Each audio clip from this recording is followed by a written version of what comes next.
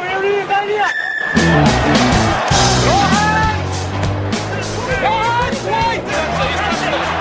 thought he was all right. Giving back in that spot.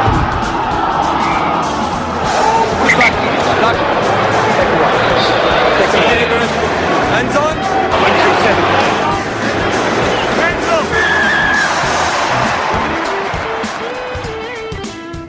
G'day and welcome to another Green and Gold Rugby podcast with Matt Rowley. We're sponsored by strike.com.au. Get yourself a cradle from Strike, put it in your car, put your phone in it. When you buy it, use Green and Gold Rugby as your safe word, get a discount. Right, joining me tonight, I've got Timsy, mate. How are you? Living the dream, mate. You are, aren't you? Well, you're in Brisbane. Yep. I'm in Brisbane. Always beautiful and warm. Yeah. Getting yourself on the house ladder? On home ownership? Yeah, it's breaking news, mate. I haven't told anyone yet, so. Oh, yeah. You have now.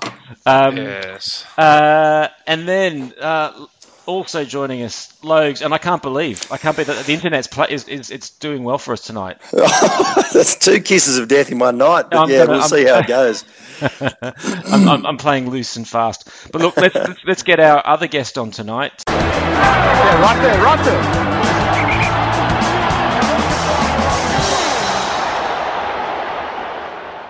Right, joining me now, Wallabies Stephen Moore is actually at home for long enough to do a quick interview, and then he's probably straight back on a plane. Mate, how are you?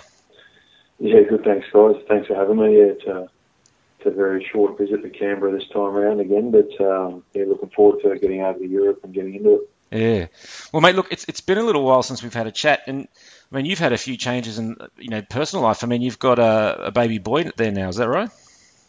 I do, mate. Yeah, he's about 10 months at the moment, so he was born New Year's Eve, so he's kept us busy, and it's great to spend a few days with him now, and he's going through a pretty good period of his life. He's starting to crawl, and I think he's pretty close to walking. So it's really exciting, mate. And it's obviously hard being away from them when we're in Europe and away so much. But I guess it just makes you cherish the time you got with them. Have you had that oh shit moment when you realise just how unchild safe most of your house is when they start to be able to move? Yeah. Yeah, last time I was back, we sort of tried to do most of that stuff. So we're putting little plugs in power points and gates up everywhere, and moving all the wine glasses out of arm's length, so out of harm's way. So it's been good. He's not too bad. We keep him pretty well caged in with a few well placed gates. So okay, he hasn't worked them out yet, which is good. Okay. And mate, look, the other little change is, and I know Timsy was pretty disappointed by this because he was trying to line up a trip, was the Nando's. I understand it's no more. Yeah, no, that's right, mate. I moved on from that. I sold the business there. So when my wife became pregnant, we just decided it was a bit too much work with the rugby as well, particularly with all the travel involved. And with any business like that, I think the more you're actually in the store, the better. So we decided for now we'll just leave it, and maybe we might pick it up again down the track. But I certainly learned a lot in my short time involved there, and it's a great business to be part of. But like I said, it's just something you need to probably be there on the ground a bit more. Yeah, I mean, so there's no truth in the guys just taking too much free stuff from you there. taking advantage of your nature. Yeah, well, luckily I got out of there before the boys all moved over to Belconnen, so a lot of them are in the process of relocating over in that direction with our new training base, obviously at the AIS. So I don't know whether it would have been a good or a bad thing to have it at this point in time, but I'm sure whoever has it now will do well out of it. Yeah, your food costs would have gone through the roof, no doubt. That's right. Yeah, everyone wants a free feed, mate, when you got something like that. So, I'm sure whoever's got it now will be getting asked for a couple of chickens before too long. Okay. So, mate, look, I put a question out today on Twitter, which you would have seen maybe. I was sure Nick White would give me some sort of, lowdown from, or, some sort of tale from the travels recently, but he didn't. He came up absolutely dud. And in fact, what he said was, look, probably a good question to ask you is, he said, most people have to spend the pre-season getting their bodies right, getting fit, getting rid of niggles, but apparently you're pretty legendary for not needing that, and that you're already ready to. You're always ready to go. He reckons we should ask you what your secret is. Oh, look, I've trained Nick pretty well there to just keep everything pretty tight. So I'll have to have a chat to him tomorrow about that. But yeah, no, look, I mean, the way rugby is these days, you don't get much for pre-season. It's been the case for a number of years now. So generally we don't get back to pre-season until sort of early mid-January. So the last few years I've probably had to make up for lost time there in January, and Dean Benton certainly put us through our paces there at the Brumbies the last couple of years as soon as we arrived back. So I think the key though is just to not take it too crazy through the Christmas period. It's obviously a danger period for all sportsmen, that sort of period when you've got to have that balance between having a break after such a long year, but then keeping one eye on the next season. So that's something I'm always pretty conscious of, and making sure that I'm always sort of looking forward, but also having a break. Yeah, because you seem like, as he said that, I thought that made sense to me. You don't seem like a guy, I don't know if it feels like this to you, but who's excessively injured. Is there anything, is it just good Irish stock, or is there anything that you can put it down to that you do?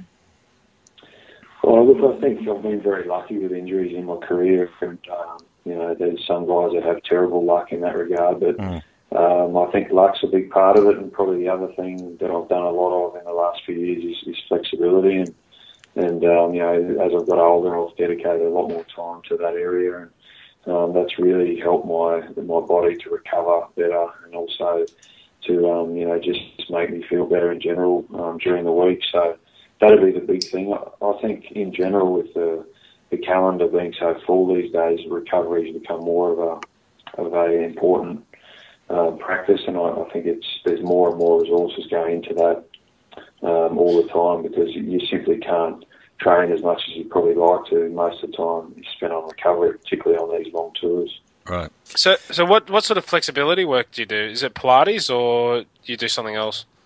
Yoga Pilates. No, I've tried all that sort of stuff, and I think that does have a place. But most of the stuff I do is just stretching, in the gym. So hamstrings, glutes, lower back, all that sort of pretty generic sort of stretching, but just trying to do small hits of it pretty regularly. So that's something that I found works for me, and I know there's some other guys that are pretty similar in that regard. And I think as you get older too, I suppose you probably hold your strength a little bit more than you do when you're a bit younger, and I think you can afford to spend a bit more time on flexibility as opposed to just going in and just going hammer and tongs in the gym. So as you get older, you sort of get a feel for how your body works. Yeah, I was just saying we should probably steer away from this line of questioning, because it's real kiss of death sort of stuff, isn't it? Asking blokes about injuries. It's so lucky you never had an injury. Well, I have had a few, but as I said, over the course, I've been reasonably lucky. So. I did ask Phil Waugh that question once, and about 5-6 years ago, and then the next week he went out and got injured and was out for the next 8 weeks. So I've always been scared of. I've always been scared of asking. But mate, you were just talking about the pre-season and stuff, and obviously with Jake going at the Brumbies, there's been a little bit of uncertainty there, and they've started their pre-season presumably just under Bernie and Laurie. What's the feeling down at the Brumbies? Yeah, I was in there today actually doing some running and the boys all training, and look, it's all systems go there. I believe they're going to announce the new head coach in the next sort of period of time, maybe by the end of the week, something like that. But I'm not exactly sure of the day. But so once that's all cleared up, I think it'll be full steam ahead, and it's obviously not ideal to have your head coach leaving so close to the start of the season. But there's been a number of other things that have changed as well at the club. We've moved from our old headquarters at Griffith out to the AIS to a temporary training facility, and while our new facility is built at Bruce at the UC. So, there's been a number of changes, and I guess the challenge for us is to adapt adapt to those changes and make sure we still continue to improve, because that's going to be crucial. I think next year will be an even tougher year of Super Rugby, and teams will get better, and we need to make sure that we're among those teams improving. And at the Brumbies, like, you're one of the older guys now who actually played with Bernie Larkham. Most of the young blokes wouldn't have been on the field with him. How does his skill base translate from, obviously he was an amazing player and it looks like he's done a pretty good job with the Brumbies attack, but how does that translate from playing to coaching, in your view, having... Yeah, it's interesting, and I think very early on in Bernie's coaching career, he probably thought that guys could just do what he did as a player, and it was easy. I think he was a player that the game came so easy to him, and he was so talented and so skillful that he made things look easy. And I think it maybe took him a while early on as a coach to get his head around that, the coaching side of things. But in the last 2 years, he's been outstanding, and he's been great for our young backs, and I think you've seen that translate now to the international stage with some of our guys moving on to the next level and doing really well. So the value he has to our organisation is amazing, and both as a player and now as a coach, he's continued to improve and continue to learn as a coach. And obviously coaching under Jake would have helped him a lot, and coaching alongside Laurie as well, who's coached at the highest level for such a long time, would have really helped him. So I think he's well placed to move forward as a coach. Yeah.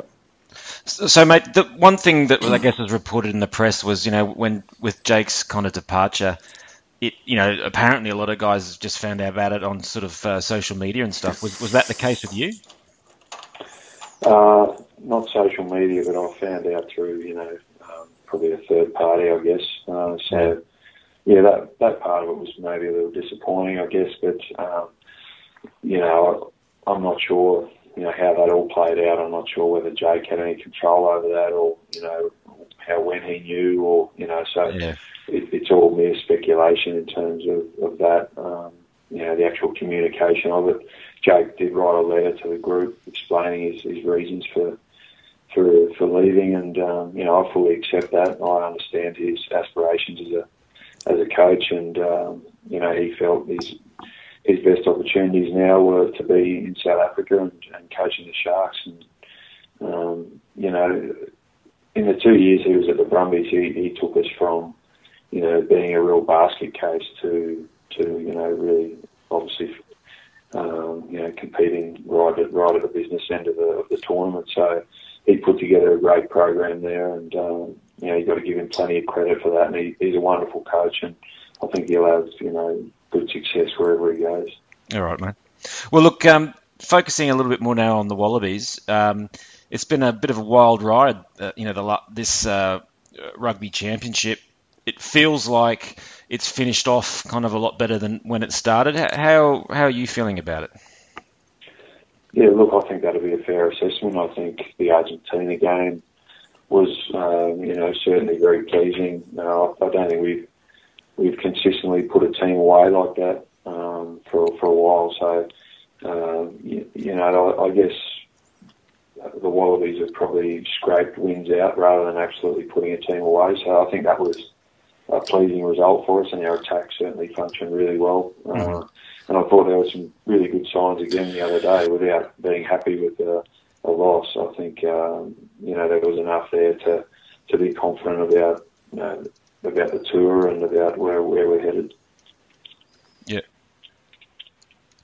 So, the one thing I was going to say, obviously you, in your role, pretty core to the set piece. The first one of those is going absolutely gangbusters, I think, is the line out. It really seems to be motoring. What's the kind of the difference there? Is it the number of options you guys have got? Is it the connection you've got with Ben Moen? Is there anything in there that you think's made the difference?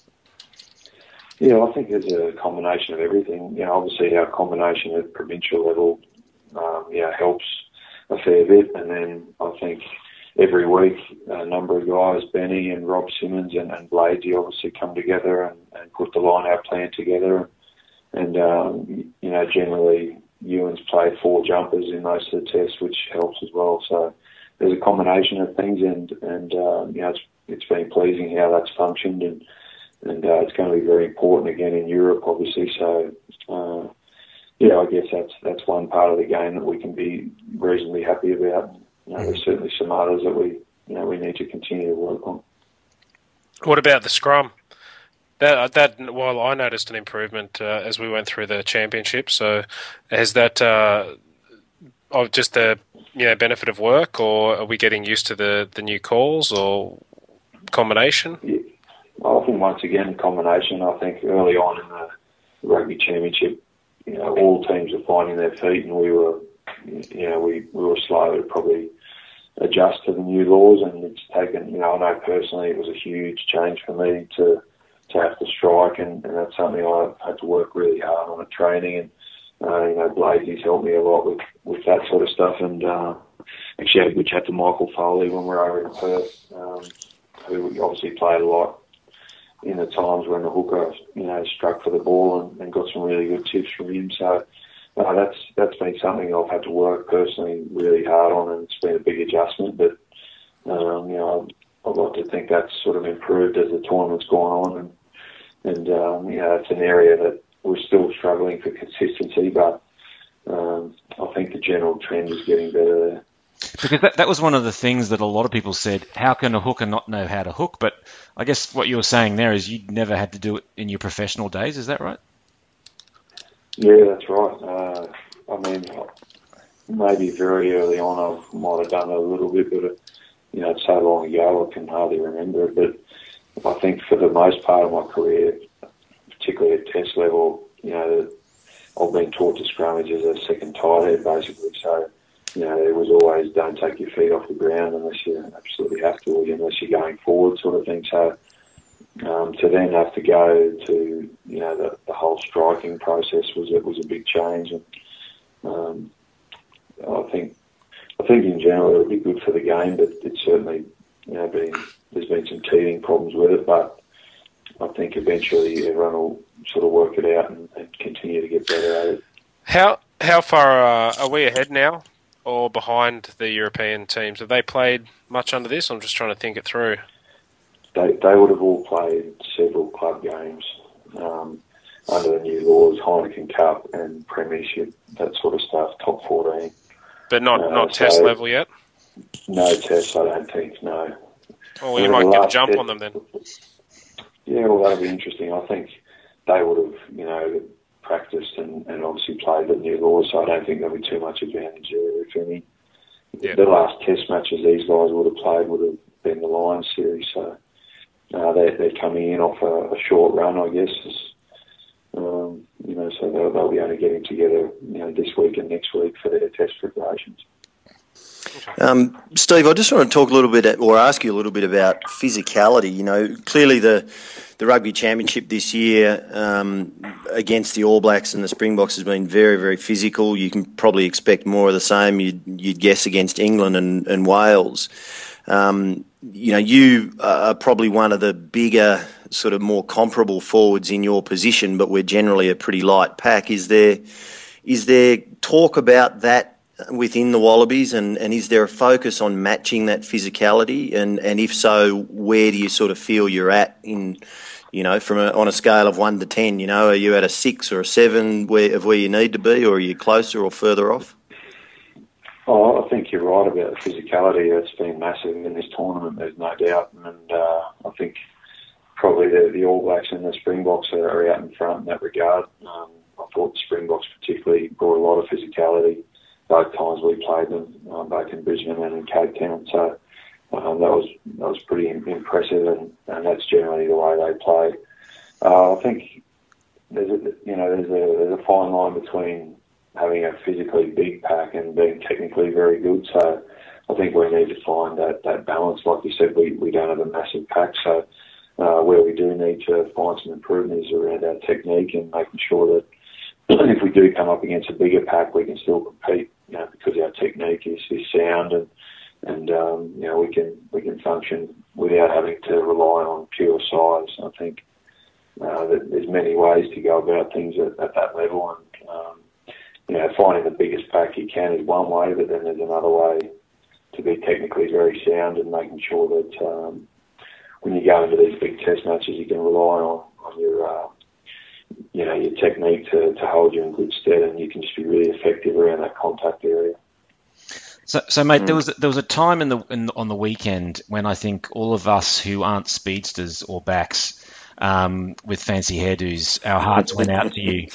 When I thought you were going to talk about Sakapi Kepa. No, well, yeah, that's another discussion. I thought you were going to talk about the break. Yeah, no. Oh, geez, I haven't seen a guy smile that wide for a while. He was in heaven. But no, I was talking about another situation, Steve, when bloody Israel Dag came around that corner at the back of that ruck. And I think all of us who've kind of been in that situation and realised, oh my God, how are we ever going to catch him? You guys, there seemed to be some discussion after that about what should have happened with the defensive structure. No doubt you've probably reviewed it. Just from a technical perspective, because I was talking to Bob Dwyer the other night, and he was like, what's the defensive system when you end up with a front rower having to mark having to mark Israel Dag? What should have happened in that situation? What went wrong?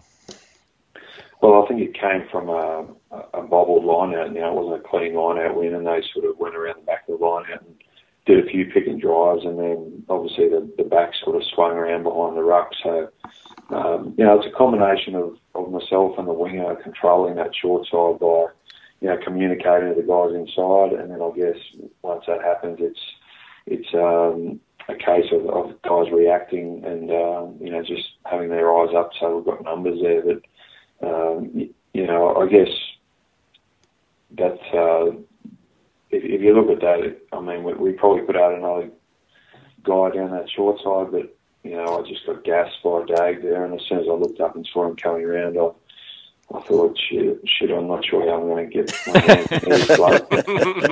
So I think that, it's a tricky one because, it's basically a one-on-one. He identified that, and that's why he came around. So, maybe if we had guys there, he wouldn't have come around. But we haven't reviewed it too much yet. Obviously, we haven't been together since we basically arrived home. But we'll have a look at that, and that's been an issue in a few games for us. So we need to make sure we tighten that up and just be really clear on our roles on that, on that short side, because teams more and more are looking to exploit that, and defences are becoming so tight that it's any opportunity that a team gets is they're gonna look to take it, and the All Blacks are certainly very good at doing that. Yeah, I mean, it's one of the things where I think everyone's saying, in the last 2 games we've scored as many tries as we did in sort of the last 10 games with Robbie as coach. So I think everyone's sort of saying that the attack looks to be on the way up. Just on the defensive side, it seems to be, I don't know, for some reason, a lot of the times, especially tight 5 guys are getting caught out. Is there something new going on? Are you guys trying to do something different there? Is there some new structures or new system, or is it the same old things and just need to do it better? No, I think we haven't changed too much around our defence, but you're right though. There's certainly too many one-on-ones guys getting caught out and beaten cold, I guess. So it is something we need to address and really look at how we're defending particularly off maybe set piece and things like that. We just because they're the areas of the game where you can be really clear with your role, and you can really say, right, this is what we're doing off a 5-man line out or a 7-man line out or a scrum, or so maybe it's a case of us being really specific and just spending a bit more time on our roles in those situations. And I do think the All Blacks were one of their strengths is identifying putting their backs on tight forwards and getting one-on-one matchups like that. So particularly next time we play those guys, it's going to be a big one. And Dag's very good at that. I think you've seen him do that a number of times throughout his career. Just identify a slower guy on the line and take him on, and generally with his footwork and pace, he beats him. Bastard knows how to make himself look good. Well, mate, look. Looking ahead to the tour coming up, and you must be thinking, geez, maybe didn't need to unpack the bag even. But getting over there, I think, Logs, you had a question about Steve, about what he was maybe going to get up to. Well, I was just interested to know, how much the Irishness comes into it for you. Like, do you have family over there, and do you sort of catch up with them and hook into the Guinness and go leprechaun hunting or anything, or is it pretty low key? Oh, look, I've got a lot of family in Ireland. Mum and Dad are both Irish, so I've got plenty of family on both their sides, and I'll certainly catch up with all those guys. When I'm over there, it's usually a bit of a battle getting tickets. I'm usually asking every one of the boys if they need their tickets that week. So hopefully I'll be able to get a few from them. But it's good to play over there and to see my family over there. I don't get to see too much of them in Australia, but that'll be a really special week, I suppose. And Mum will be over there as well, and my wife and son will be there. So. It is always a special time to play Ireland, and with my background and with all my family sort of generally in the stands there. So I'm really looking forward to that. Oh, it's not nice that they can go with you. And who's you're going to face some pretty good hookers over there. So who have we got? We got sort of Rory Best from Ireland, I guess. Is it Hibbard from Wales? Tom Youngs from England? That's who right. are the guys who are the ones you're most worried about? England have Youngs and Hartley. I think Hartley's back in the frame after he missed the Lions series through whatever he got sent off in that Heineken Cup game or whatever it was. But so you'd expect one of those guys to play the England test, and then like you said, you've got guys like Rory Best and Hibbard, who I thought played really well in the Lions series, particularly in that third test. So they'll be the main guys to keep an eye out.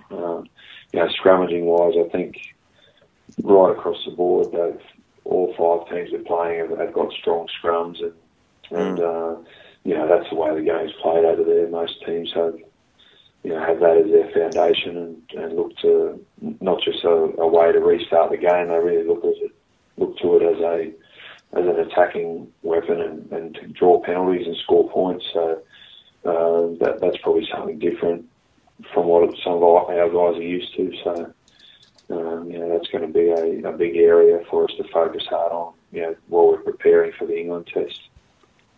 So, mate, just my final question there, just on that tour is: so have you managed to line up any Liverpool games?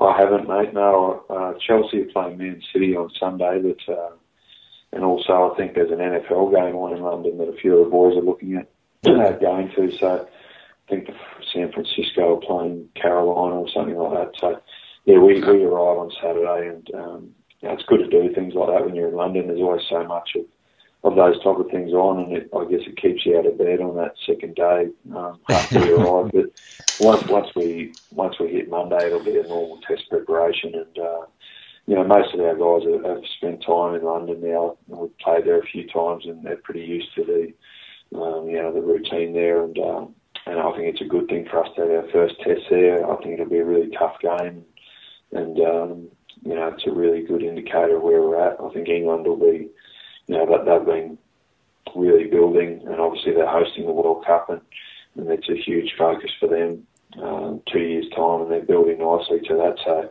they're going to be pretty keen to get a result against one of the Southern Hemisphere teams, if not more. Well, I mean, as somebody said on our Facebook page today, just as long as we don't lose to the Poms, is the usual thought. Yeah, exactly. That's certainly how all the boys feel as well. It's a big game. Well, look, and I think all of us have got some sort of creeping optimism as well, and thoughts about how you guys might go over there. So good luck, mate. I've got straight out optimism. Yeah, not creeping. Just genuine, straight up. Yeah.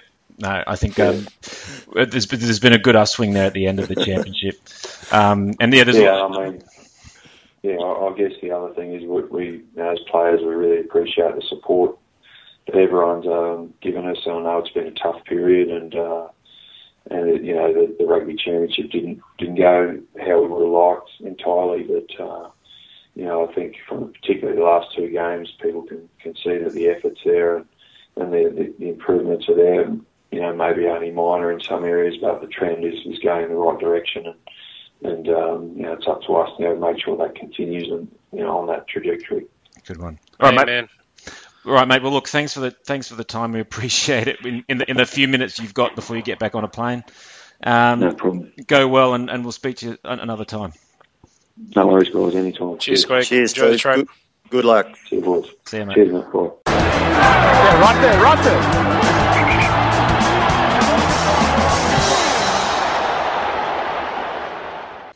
So good to talk to Steve Moore there. Poor bugger. I mean, he's literally just got off the plane and he's back out again. It's been a long few weeks for those guys, hasn't it? Huge. It has. It's been a very, very long few weeks for those guys. I noticed, though, Steve Moore must be feeling better than Matthew Rees, the Wales hooker, who's about to undergo an enforced spell away from rugby with testicular surgery. Ooh, I hadn't read about that. Ooh. Never the nicest surgery, I can imagine. Yeah. It's one of the worst, yeah, if you got to have some. Oh, jeez. Okay. So anyway, yeah. So we know Maury's. 2 hours on a plane doesn't look too bad. That's what I'm saying. Yeah. Well, we know Maury's firing. He's just dropped a sprog only 10 months ago, so that's all right. Just eloquent. Yes. Well said. Yeah. But anyway, yeah, always great to talk to Maury there. And he touched on quite a few interesting things, which will probably come up while we talk about this last Test match and how we did. So I think there's a lot of good vibes that came out of it, and it'll be interesting just to see. Look, how many vibes do we think we should be taking? At the end of the day, we still went down 41-33. I think most people would say that the game was never really in threat from the Wallabies winning it. Probably, apart from maybe the first 10 minutes or so when we were within a try, and then we're almost always more than a try behind. But there were a lot of positives to look at. Logs, what did you take out of this match? Positives, I loved the way that in the midst of all of the blizzard of Quade Cooper hatred that was flying around Twitter and social media and every other place, that he just had a blinder. Aside from that one loose pass at the end, he was just composed. He took the ball to the line. He tested the defence. He threw good passes. He kicked beautifully, 100% record with the boot, albeit in a covered stadium, of course. But I just thought he was fantastic, and I think his attitude was reflected in the aftermatch interview where he was very subdued. He talked mostly about the team. He talked about the focus on the tour. He just looks like a different player. He looks like a different guy, and guys in the team have said that. So I think that's a magnificent plus. Yeah. I also think the scrum is actually a lottery. I think it's become more of a lottery, and I think that plays into our hands against strong sides like the All Blacks and scrummaging sides like England and so on. I actually think, forcing the hooker to strike actually does us some favours, and I think it probably band-aids over a couple of our issues, but it gives us a good shot. Mm. And Timsy, what did you take out, mate? I took a renewed optimism. Yes, renewed. I thought, they did a good job against the Argentinians, but that can happen. It's not always the easiest place, but when it clicks, it clicks. But to back it up after a second week, we didn't get the win, but we showed a good intent. We worked hard. The support play was better. Few issues still, but to me, it's as Squeak said, the trend line's going the right way. Mm. Yeah, I think the big thing there was the attack, firing again, looking a lot better. I think the factoid that I put out on Twitter that went off and then went off on Facebook was that in those last two tests we've scored as many more tries than we did in the last 10 tests under Robbie Deans. I haven't counted up how many we let in there. I've done some maths. I'm not counting let in either, but we were at one try a game towards the end of Robbie's tenure, and since Link took over, now at 2.14. Look at that. Yeah. So you'd definitely rather be on that side, wouldn't you? You can always work hard on tightening your defence up, but it's a lot harder to learn to score tries. So at least if you've got the tries happening, then you can turn your attention to defence. You've got to look at it too. We talked about it on this show that the mental state was probably very fragile, and it's hard to get up for that tackle when you're just feeling shit about how things are going. Mm-hmm. So a couple of wins, bit more confidence, sails full of wind, all that sort of Yeah, stuff. I actually thought the mental state. Well, I mean, who knows what the mental state is from the outside, but the fact that they didn't roll over when they were down about 9 or 10 points at one stage, they kept pushing, kept coming back, and they just kept pegging that lead back and putting in the hard yards. And even right at the end when it was game over, they still looked to play and keep playing and score, which I just liked the whole approach, really. Yeah. Well, I mean, there was a good point made tonight, actually, on ABC Grandstand, I think it was, about there was a real key turning point in the game, actually, was when Kuridrani made that intercept. And luckily he made that intercept, otherwise the All Blacks would have scored with a 3-man overlap. But... Exactly. So that's the whole point there was, it's like a 14-point turnaround, which obviously kept us within that game. But hey, that's, that was one of the fantastic things that we saw. And so I just wanted to touch on some personal performances. And obviously one of those ones was Tevita Kuridrani. He's just really kept coming on throughout this whole championship. Wouldn't you say, Lowe's? Yeah, absolutely. Somebody likened him on the weekend to a sort of mid-career Mortlock, just getting stronger and straighter. And I think you might see the reverse with Kuridrani. He is already strong and straight. He probably needs to develop some of the subtleties that Sterling had always. And I think if he can do that, he's big enough to really create some problems for some of the massive centres in world rugby that we're starting to see, and it's definitely a trend to bigger outside backs, and that's why I've always thought that James O'Connor picked a particularly bad time to make himself dispensable, because he was already starting to get dispensable as an 80-something kilo outside back anyway. Yeah. I think Kuridrani's got a big future, definitely. Well, especially considering he's only 21, so I think you can probably expect him to get a bit more bulk on there as well if he wants to. But I think it's staggering, really, isn't it? Like, I couldn't tie my shoelaces at 21, let alone play Test rugby against the All Blacks. Yeah, and I mean, to come good like that and to work under pressure. I mean, it was one of the things I loved was just how cool he was when he hadn't managed to link up with his support, went to ground, popped, and also the supporting line that Tamua ran. Yes, was nice beautiful. On the outside, wasn't it? Lovely, yeah. But then came in and straightened. So I think a lot of people would have just kept running that outside line, but he came back in and made himself available, which was fantastic to put that. So how many times have you seen us bomb a try in that situation of late? So that was good to see. Well, and now, to be fair, what we're talking about, O'Connor, you saw almost that exact same thing. Was it one of the Lions tests where James O'Connor got caught down almost that exact same spot, and because he's so light, got sort of held, turned over, wrestled, and couldn't get it away, and we did bomb a try. Yeah. And that's the benefit of having a big guy like Kuridrani, because you saw, even when he got tackled, he went over the top of the tackler, won the contact, and because he's so big and because he had dominated that contact because of his size, that's what allowed him to just roll over and pop that ball up. Because he had that control over the tackle. A smaller guy just doesn't always have that, and that is the difference in Test match rugby these days. That those little things just make so much difference. Yeah. Now, you were talking about Cooper before. One of the kind of whispers I've been hearing is, and a lot of people are talking about the captaincy. I think probably because James Horwill's is just clearly out of form for whatever reason. And a lot of people are then talking about, well, what does that mean as captaincy? One of the whispers I hear out of the group, as far as people that are standing up and really showing leadership, believe it or not, one of the main names being thrown around. You're not going to say it. Oh, my Lord. Quade Cooper. Are we in the Twilight Zone? Are we in the Twilight Zone? Am I sitting in the TARDIS? Yeah. So I'm not saying we're going to be seeing a C next to Quade Cooper's name. I'm not saying that. But what the inside line that I'm hearing coming out of the group is that he's definitely showing those sorts of, those sort of credentials. Could I just have some acknowledgement? In fact, I think it was you as well, Timsy. I think it was both you guys here at about 4, maybe 6 weeks ago on this very podcast when I said I'm questioning James Horwill, returning straight to the captaincy. I don't think his form's good enough. I don't think he's leading the team well. Any comment on that? I got howled down then. I don't think I howled. I was with you. I was a Moen supporter. Yeah, I'm rewriting history as we speak. Yeah, look, I thought he was ordinary on the weekend. I thought he was really ordinary. Actually ordinary, not just average. I thought he was very poor. Yeah. No, well, it's a tough one to argue against. Yeah, in my player ratings, which are clearly never wrong, I gave him I was sitting there hovering. You kind of never like to, especially a captain, especially somebody like James someone Hall, like that. Like, you love the guy, but exactly. It's facts. His form's terrible. Yeah, I had to put him down as a 3. And actually, the more you look back at the game, there's a few missed tackles, and then there was that spilt pill. So it wasn't just a lack of stuff he was doing. There were some clangers in there as well.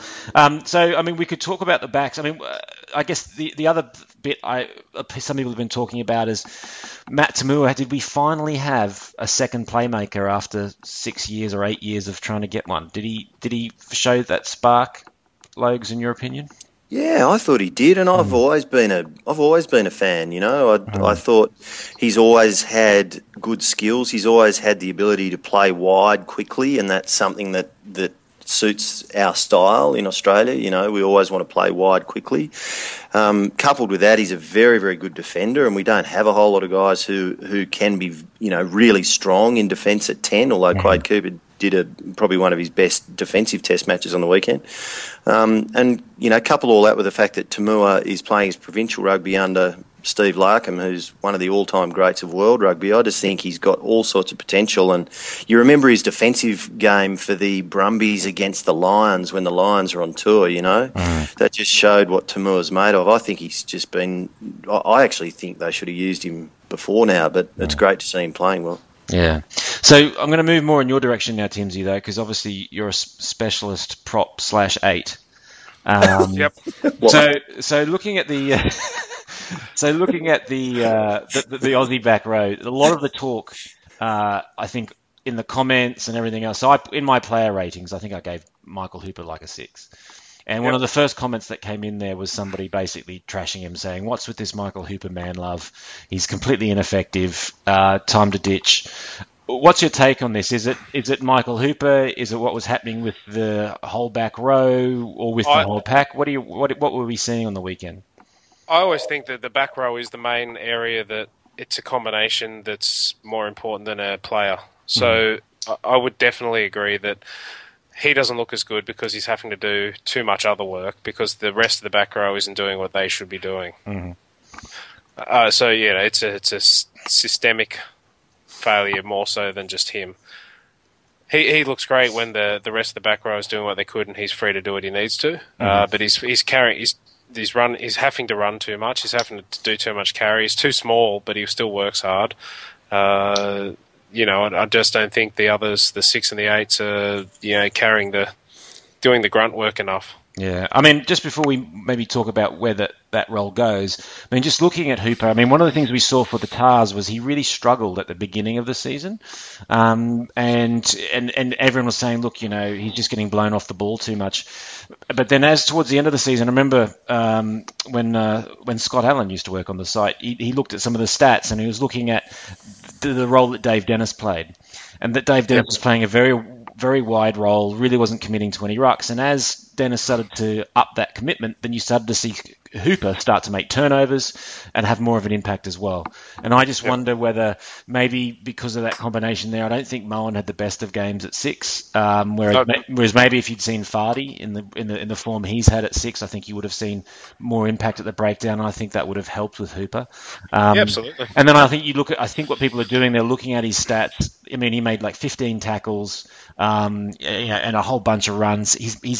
We don't have a ball carrier at 8, and I think he seems to be kind of playing that role, albeit not with a lot of bulk.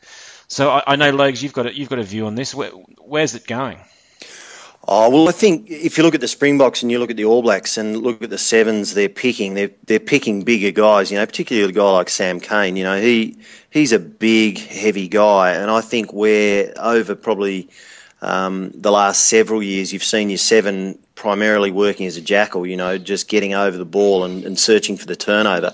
That skill is now, whereas it used to be the sole preserve of the 7, it's now quite common. You know, you actually see a lot of guys being able to do that fairly effectively, and it's not uncommon to see an 8 do it or a hooker do it or even a good 6 do it. So jackling is no longer the sole preserve of the 7, and I think a lot of teams are looking at their 7 now to be more of a carrier and a dominant tackler, and I think that that plays against Hooper because, as Timsy says, he's too light. Aside from the fact the guys around him aren't doing the work they should be doing to allow him to thrive, I think his time's limited anyway, because I think sooner or later I think very soon rather, the bigger seven will be back in fashion. So but I don't think we've got one in the frame at the moment, do we? Would you put therein lies the problem. Yeah, would you put Gill or Pocock in that? I mean, Pocock's got the biggest guns probably, but Pocock has the strength to be and the bulk to be able to play that game. I mean, if you put Pocock and Hooper side by side, Pocock is a much, much bigger man. He's not much taller, but he's bigger. So he can probably, you'd match Pocock against Kane, whereas, one-on-one physically, you're probably not. Hooper is not often going to get the best of Kane. Yeah. Okay. So it's probably Pocock in the short term in the medium term next year if he gets back from injury okay. Okay. And then, look, just talking about the game a little bit more and some of the things that were happening in it. I think another turning point that was in that game was when we elected to kick for touch. I'm trying to remember when it was, about 50, 60 minutes into the game, I think it was. Thereabouts. We were down more than a try. We elected to go to touch. Did a catch and drive there, and then Joubert basically, called use it, and then within about a second had blown the whole thing up and ruled a turnover. Anyone going to argue against that being completely insane? No. Timsy, I think you're with me. Logs? I'm pretty well with you. The only thing I can say is when the ref says do something, you fucking do it. Exactly. That's my take exactly. Like when you watch what's happening in the mall, I think it was the wrong interpretation, definitely. But if you move your eyes 3 metres to the right and look at Joubert, he's talking, and then he actually steps right forward and he almost taps Will Genia on the shoulder. Like he's got his arms stretched out and he's yelling at him. So, I mean, as Timsy says, if the ref tells you to do it, you're not about to argue the law then and there. You just do as you're told. Yeah. And clearly they didn't, and they got penalised. The penalty was wrong, but they'd been told what to do. I agree it was wrong, and I was probably one of the crankiest men in Australia at that very moment. But, the ref called it, gave him plenty of warning, and, whether he was right or wrong, didn't do it. See, I'm not sure he did, and this is the difficult bit, because you don't really have the audio.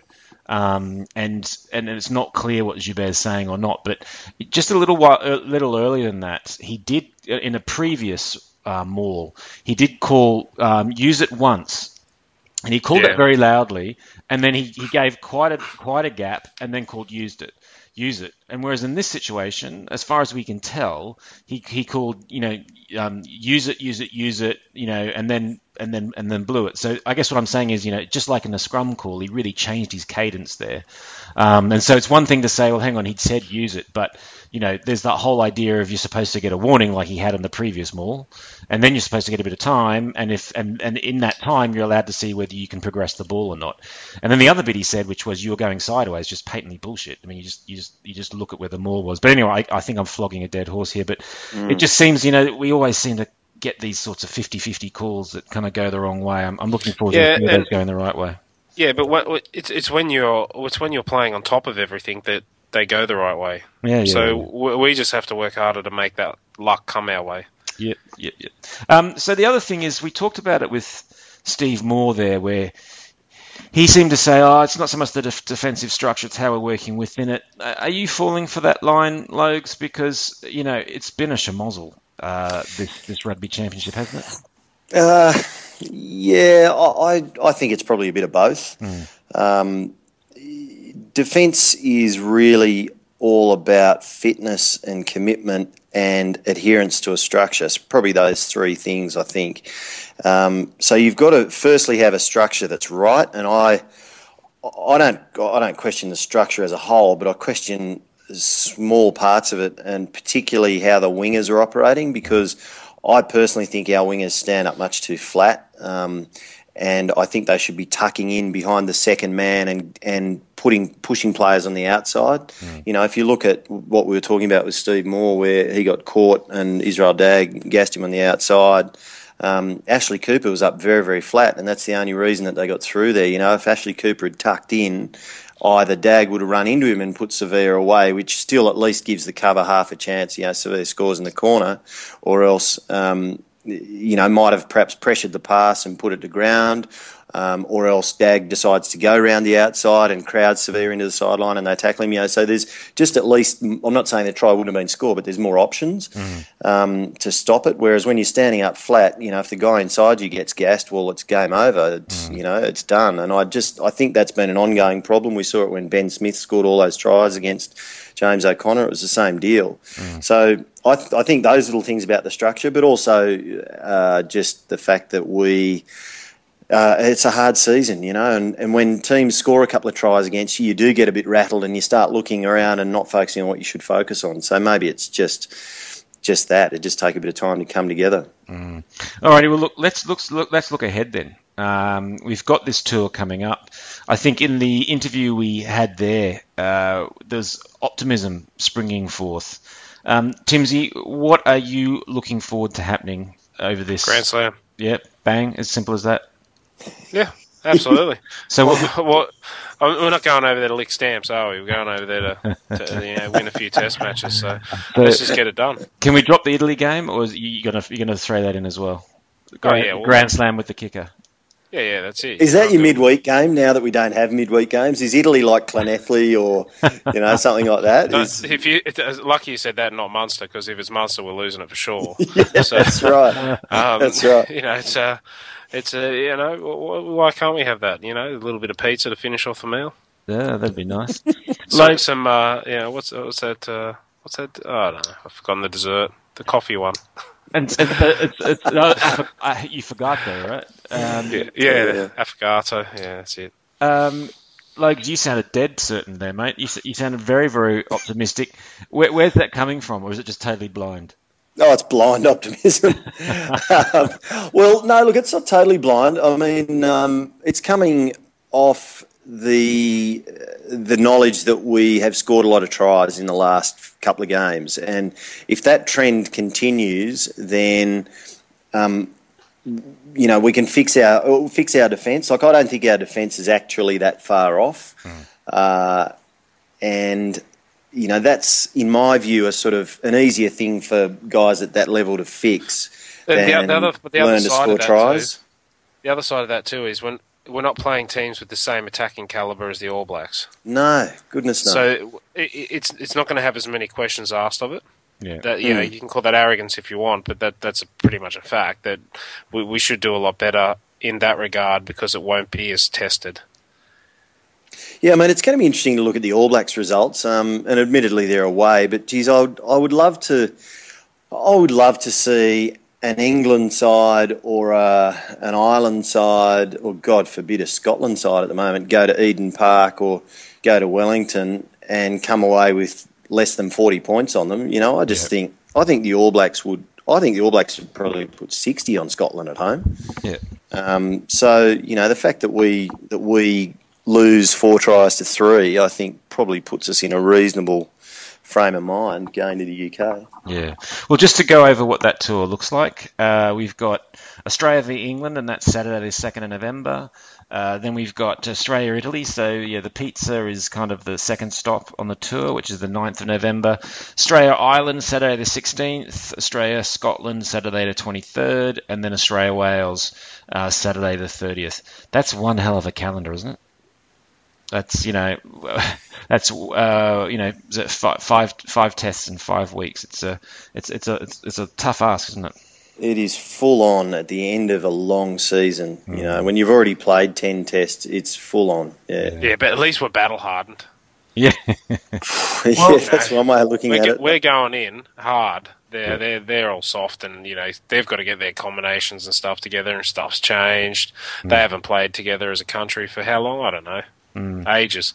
Now, I do feel more than we have for a while now, though, that we're just starting to see, and even though we're so injury ravaged at the moment, I mean, there's an article that I know one of the guys is working on where there's 20 odd players who are out at the moment. Despite that, there feels like there's just there's a few connections starting to kind of to click in there. Probably more so in the back line, it's got to be said. And even though you'd say, look, it's not all perfect up front, you know, we know those players and they've been playing together all year. So I kind of feel like, you know, those things are starting to get some time together, and you kind of feel like we know what the potential is going in, whereas a lot of these years going in with these Deans teams, you just had no idea what was going to happen. As far as, you know, how are they going to play, what were the combinations going to be, what was the latest selection bizarreness going to be. So I don't know, I guess that's where some of my you know, optimism would come from that. And so yeah, I guess I go into that clutching those straws. I was just talking about the tour dates there, though. I missed a game there, Logs, didn't I? There's a pretty important match happening. Yeah, there's just before the England test, so on the night of Thursday the 31st, Halloween, in fact, which is probably appropriate given some of the gargoyles that are playing for England, but the England Classics are playing the Australian Classics at the Stoop, at the Twickenham Stoop, which is the Harlequins' home ground, on the Thursday night before the test. So that's going to be a pretty... there'll be some old war horses getting around at that one. It's going to be pretty interesting to see how that all turns out. Yeah. Well, I'll tell you what, I bumped into one this week. So my daughter was having her orientation day at her new school. She's starting in year 7. And there was a guy stood in the ground, and it was Tim Kelleher. TK. Played for the Waratahs. He did. Played for the Wallabies. Was in my year at school, or was when he repeated his year, I should say. Not that ever really happened at Joey's for rugby. I don't want to start any scandals like that. But yeah, we had a coffee together and a bit of a chat. And he said he's going. He's heading out there to play as well, right? He is, and he's always good value in those games, TK, because he still gets in the gym a bit, and he's got a massive set of guns, and he loves it, and he's still fit. But most of those guys are. It's quite surprising, you know. It's a pretty good lineup. There's guys like Richard Harry, Adam Fryer, Al Baxter's coming. Big second row in Warwick War and John Wellborn. That's probably one of the biggest second rows Australia ever could have fielded, I think. Yeah. John Langford's probably going to get a bit of time at number 8, and he's super fit. You know, he'll play 80 minutes of high quality footy. Chris Whittaker, Andrew Walker, Ryan Cross. All those guys. Actually, we've got a couple of rugby league ring-ins too. Nice. The great Bradley Clyde is probably going to muscle up at inside centre. And Matt Adamson, former Kangaroo and New South Wales Origin player and Penrith player, he's coming along as well. So we're going to introduce him to the delights of rugby touring and show him what he missed out on in his rugby league career. As they say, play rugby and see the world, or play rugby league and see Wigan. Well, mate, just don't share the same corridor with any of the leagueies, or be careful when you venture out. Who are the big names for the Poms? Anyone that we're going to recognise there? Yeah, quite a lot. There's a lot of the 2003 guys involved. Guys like Ben Cohen and, Clive Woodward's coming along. And it's ostensibly a celebration of the 2003 Rugby World Cup final. So it's 10 years since that game. So that's the point behind it. And it's raising money for various charities. Our share in Australia is going to go to the Black Dog Institute, which takes care of people who have depression issues and mood disorders, and they're based in the Prince of Wales Hospital at Randwick. They're an amazing organisation, but a good one for guys like us, because men sort of 35 to 50 are overrepresented in that category. So a lot of those guys are going to be there. Clive Woodward, Ben Cohen. Who else is playing? Mike Tyndall's going to have a run. Jason Robinson, who scored a try in that 2003 World Cup final, is going to be playing. Andy Gomersall, the halfback. So there's a lot of guys. Jason Leonard, world record holder there for a while, most number of tests. Yeah, so there's some big men and some old men and some little fast men. So anything could happen. Mate, some of those sound too young to me. I mean, when you talk through that Australian team, we're sounding, I don't know, I think we're sounding a bit greyer. Well, yeah, luckily, I think we take the classic thing very seriously, and the other countries just stack it with just recently retired. Yeah, well, that's right. Well, Tyndall's probably the youngest, I think, that's actually playing. Cohen is going to be there but not playing. So, yeah, I think if you look at the actual run-on sides, they're probably a bit more commensurate, and the English guys have got, a typical England side, of course. They've got a support crew of about 25 and a team of 15. So, well, Tyndall would have been on the piss drinking pints of vodka for the week before throwing dwarves. So he won't be any good anyway. We're going to do our best to get a few of them on the grog, on Tuesday and Wednesday night at least. Smart, mate. They're all binge drinkers over there. Alrighty, well, look, have fun. You're going as well, right? Yeah, be over there for that, and then head out to the test at Twickenham on the Saturday. So I'll be looking forward to, probably try and go and see the boys train during the week. Oh, okay. Yeah, so it'll be, I'm really hoping that they can muscle up at Twickenham and we get a win. Oh, mate. Well, we might have to get you to file a report for us for Green and Gold Rugby or something, or at least tell us about what happens with the classic game. I'll take some late night video in the pub and post it on the site. Always good value. It's been it's been done.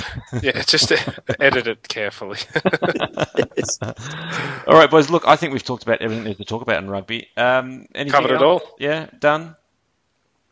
I think so. I think that's about it. We just cross our fingers and wait for the tour. Yeah. Alrighty. Let's see this. I mean, it's been a long year, but geez, we're only 2/3 through it. Test-wise, this is the last third, so don't just ignore this. I know Barbar wrote today or yesterday in his article that he's kind of done. He's done. Turn him over, but don't give up on us, boys. We're still going to struggle on. We've still got this Grand Slam. Oh, and could you just imagine it? I mean, I don't mind if we drop Italy. If we could do that, what a shot in the arm, eh? Oh my God, to dream. Okay, live the dream. All right, boys, good to talk to you. Thanks for coming on. Thank you for downloading, streaming, or however you got hold of it. And we'll speak to you next time. Cheers, guys. Looking forward to it. 7 blocks.